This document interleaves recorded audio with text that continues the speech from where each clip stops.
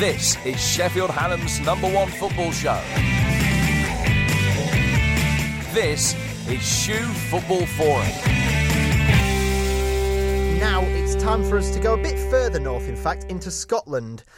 Because, as we were discussing on last week's edition, if you tuned in for that one, Scotland, we said, had qualified for the Euros, and we caught up, in fact, in the week with commentator and Scotland fan Rory Hamilton to make his second appearance on Football Forum to discuss that game and the fact that I hadn't checked my stats properly when I said they hadn't qualified for a tournament since 1996. Sorry. Evening, how you doing? Do you know what? I'm going to have to pull you up. You wait that long for a tournament. You've done us out of France '98 as well. We were at that one. Oh, I do apologise. Just before our time, sadly. So no worries. That's my get out of jail clause there. Shocking anchoring from me, though. But it is great to have you with us on the programme. So, first port of call. What did it mean to see Scotland finally qualify for their first major tournament since the World Cup in '98? I mean, it's funny because I think the Scotland national team over the last few years, when they've been unsuccessful, the interest has really dropped off. I mean, I've been at games in years gone by where there's been a queue to get tickets. We had the group where we had Italy, France, and Ukraine beat France home and away. They'd all been at the World Cup quarterfinals the year before, and then you couldn't get a ticket for Scotland games at all because there was a really good feeling around it. And from there, it's just gone downhill and downhill, and we're sometimes struggling to get 20,000 at Hampden, talking about taking the games around the country because there was no point playing at an empty stadium when you could maybe have it at Tynecastle or Easter Road or Pittodrie. And then in the week leading up to the Serbia game there, suddenly there was just so much positivity and everyone seemed to have come together to support the national team, putting all the club rivalries aside. Celtic and Rangers fans even getting in and behind the national team. So that was really good. And then to do it, I've always said I'm a Scotland fan. I've gone to every home game really for the last probably 20 years, and started going away from home I think 2007. So I tend to go away from home. Well, obviously you can't at the moment, but I try to 4 or 5 times a year with my mates. The ones that haven't had kids and got married yet. We're the ones that still go away. So I absolutely love it from a personal point of view. Like, it was so exciting. You just go back through all the memories, which every trip is brilliant, but then you remember about the game and you think of losing 4-0 in Norway and playing without a striker in Prague and all those games where they were just so deflating. But then you get this massive moment of euphoria. And I've always said it, that supporting Scotland, you really appreciate winning because it doesn't happen all the time. So you just sort of rekindle that joy of winning a game. It means so much, whether it's nicking a 1-0 win against the Faroe Islands or beating France in Paris. It's still that euphoric feeling. I guess it must have been pretty bittersweet. Obviously, one of the biggest moments in Scotland's recent history, and not having any fans there. That must have been pretty bittersweet in a sense. But, to counteract that, when fans are back, are you expecting the sort of boom in interest to come back to the Scotland national team, regardless of how they do in the Euros? I mean, I would hope so. Certainly leading up to the Euros, and then I'd have thought you'd get a little bit off the back of it as well. So hopefully they can do well and sort of continue that belief. Definitely leading up to it, the games, or 2 of the games are at Hampden, one of them's at Wembley. So there will be loads and loads of hype for that. Not having fans there was a real shame. I mean, I was looking at it from a personal point of view. Me and my mates back in February, I think it would have been, we'd booked a flight to Vienna and then a flight the next day to Oslo and a train to Belgrade, depending on who won the other semi-final between Norway and Serbia. And then we were kind of joking, like, oh yeah, we can't wait to go and watch Israel against Serbia in Belgrade. Like, we're still going to go, but if Scotland had lost their semi-final to Israel, then it would have been a bit of a wasted trip, but we'd have still had a good time. So it was a shame not being there.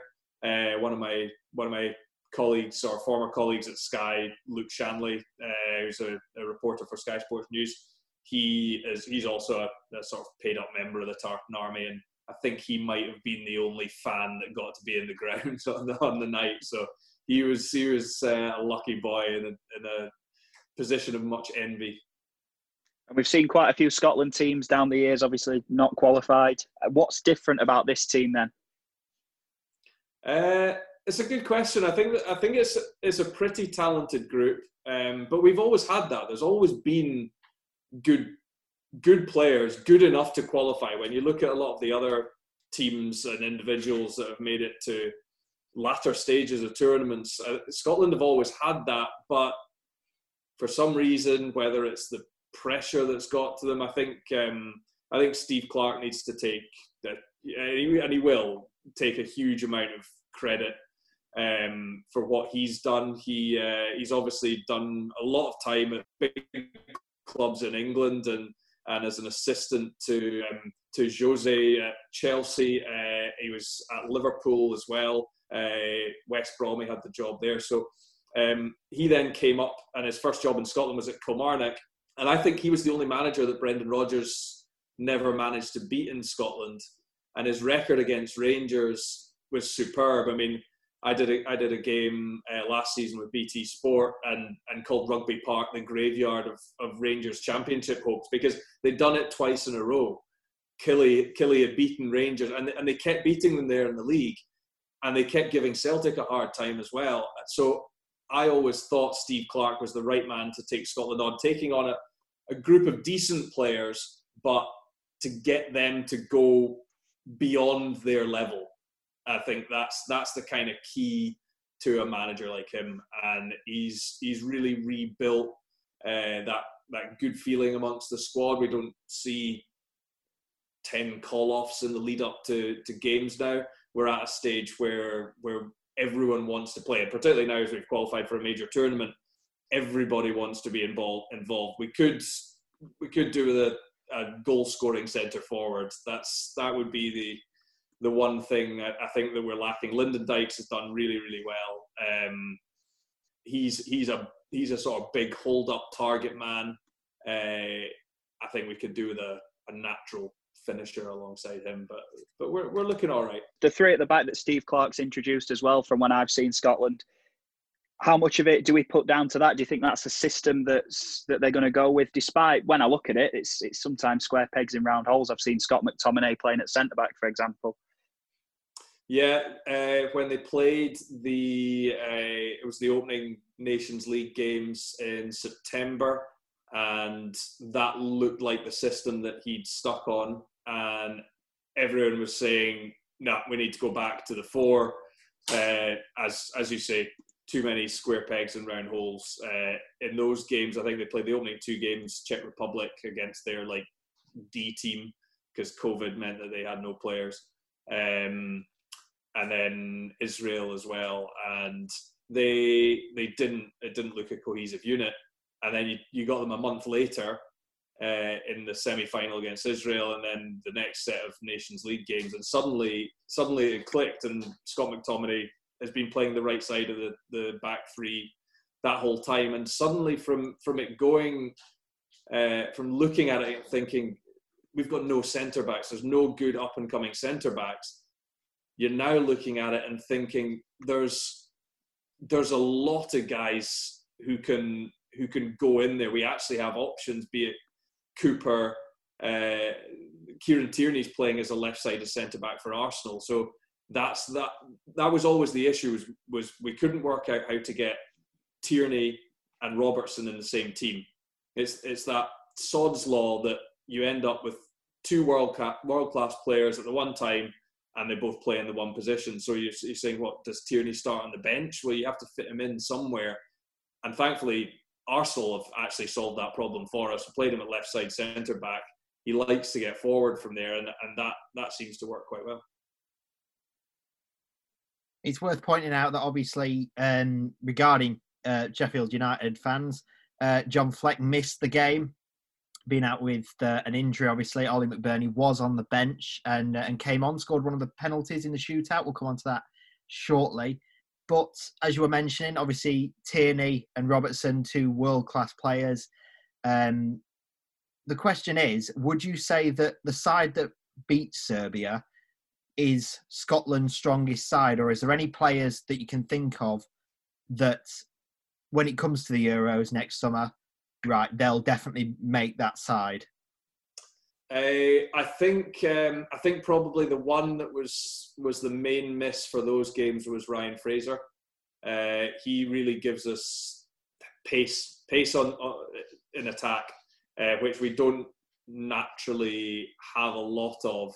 The 3-5-2 doesn't suit him, but he'd been playing as the second striker alongside Lyndon Dykes, which was actually beginning to form quite a decent partnership. You know, obviously, he's much more of a wide man. So before, I think it was a year ago when we played out in Albania, I was at that game, and he was over on the left-hand side, and James Forrest was over on the right-hand side. And we were thinking, well, you know, this is how we have to play. We have to play with a front three. But that's now evolved. Forrest isn't quite on form. He's injured as well. But it looks like, I think, Fraser probably playing off Dykes as our front two, and then it's a case of fitting in the midfield. Because I always think Stuart Armstrong gets quite a harsh deal by not getting many starts. I think he could force his way in. You talk about the Sheffield United boys, and John Fleck's a really talented player. It's so tough to get into that central midfield, though. Callum McGregor's a really good player. Ryan Jack was probably our best player over these last couple of games. Ryan Christie's got goals in him. So I think Fleck will probably go in the squad and he'll get game time, but probably not as a starter. McBurney, I feel for Ollie McBurney because he gets a lot of stick. He doesn't seem to be the favourite amongst the Scotland fans. He's not scored yet.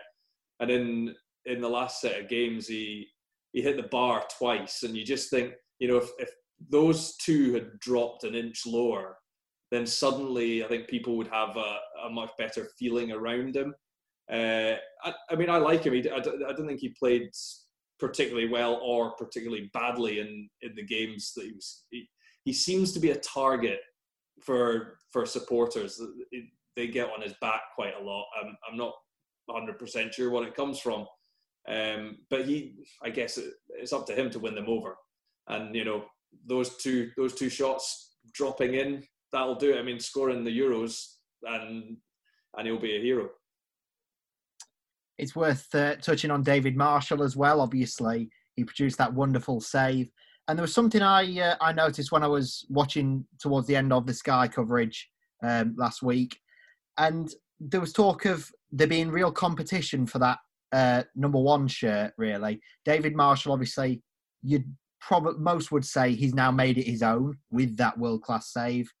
But there's some that would say that there are other options when it comes to goalkeeping.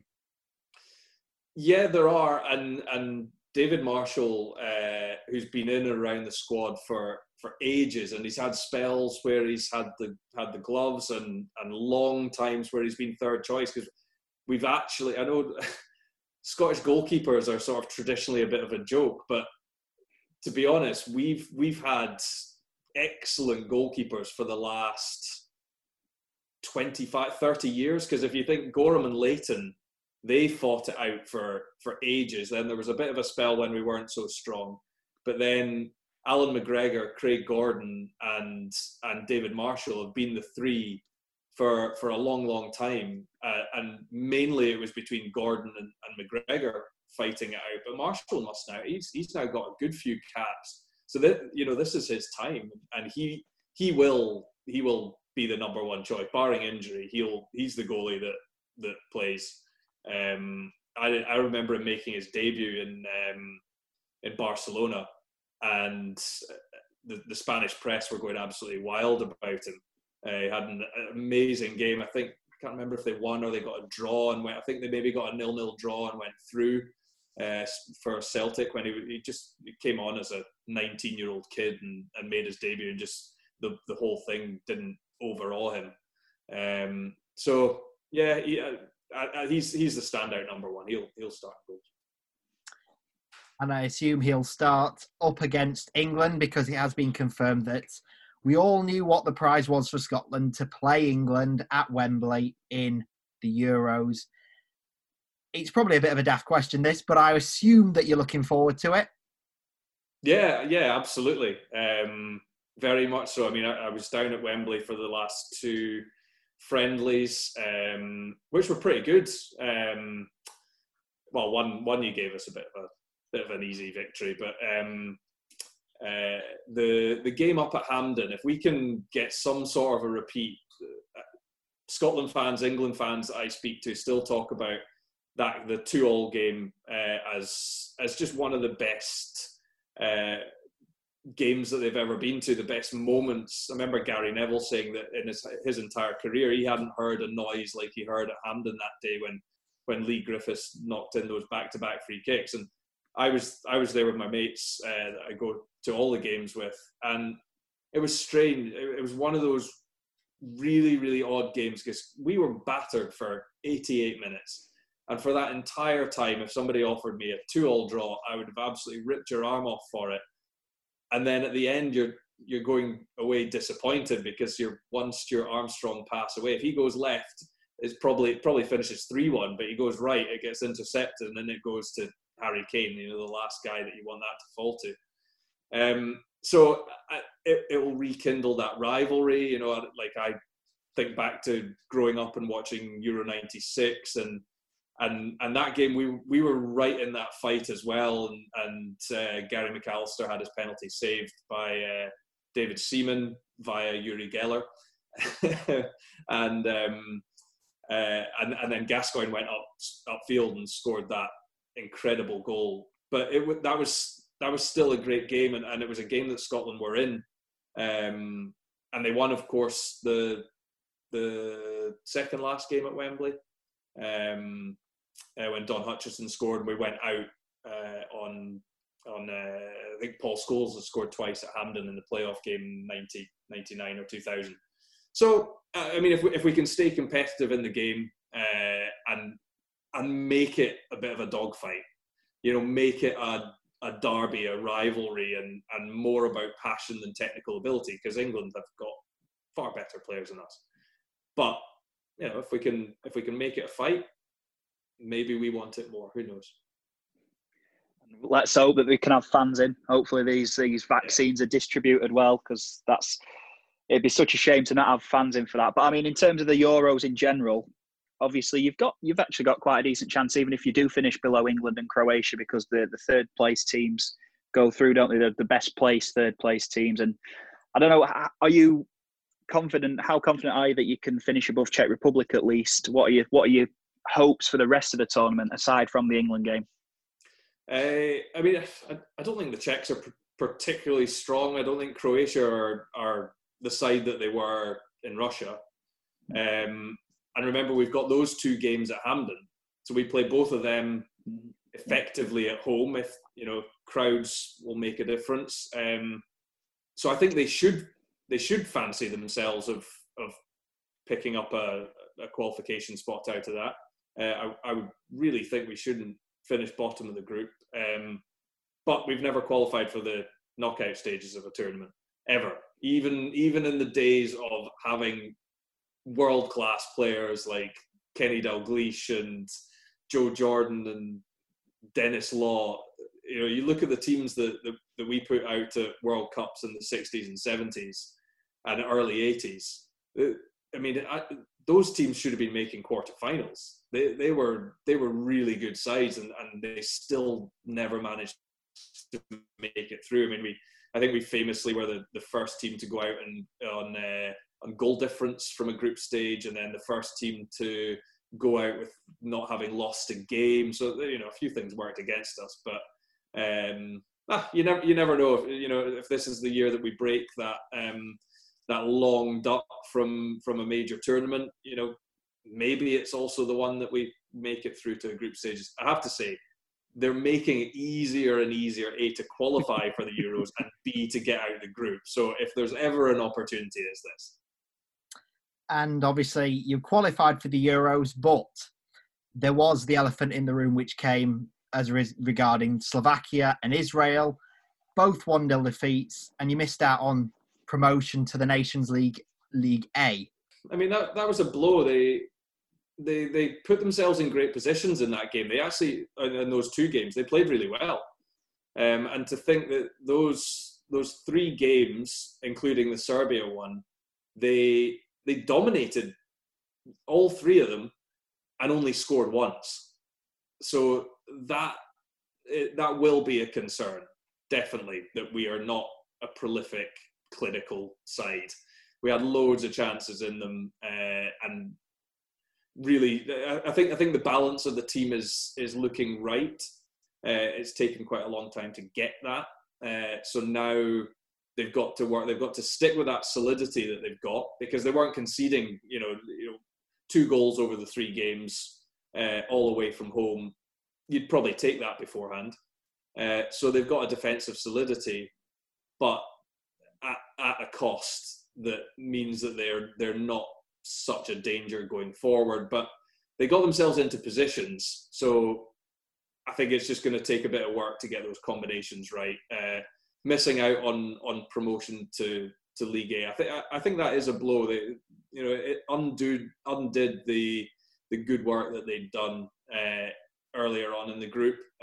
So I think they'll regret that. Once you get to League A, you get a much better chance of getting into playoffs, even if you finish bottom of your group, because generally everyone else in League A is qualifying through the natural qualification process. So by a process of elimination, you become the League A team in the playoffs. There's quite a few that have done it this time around. So, I think that was poor. League B is our level.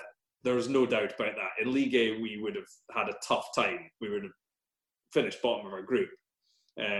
So League B is our level. Maybe it just takes another couple of goes at that. If the Nations League is going to be around in 4 years' time, who knows? I imagine, though, that obviously if you'd have been given the choice of League A promotion and a spot at Euro 2021, you'd have snapped my hand off at Euro qualification.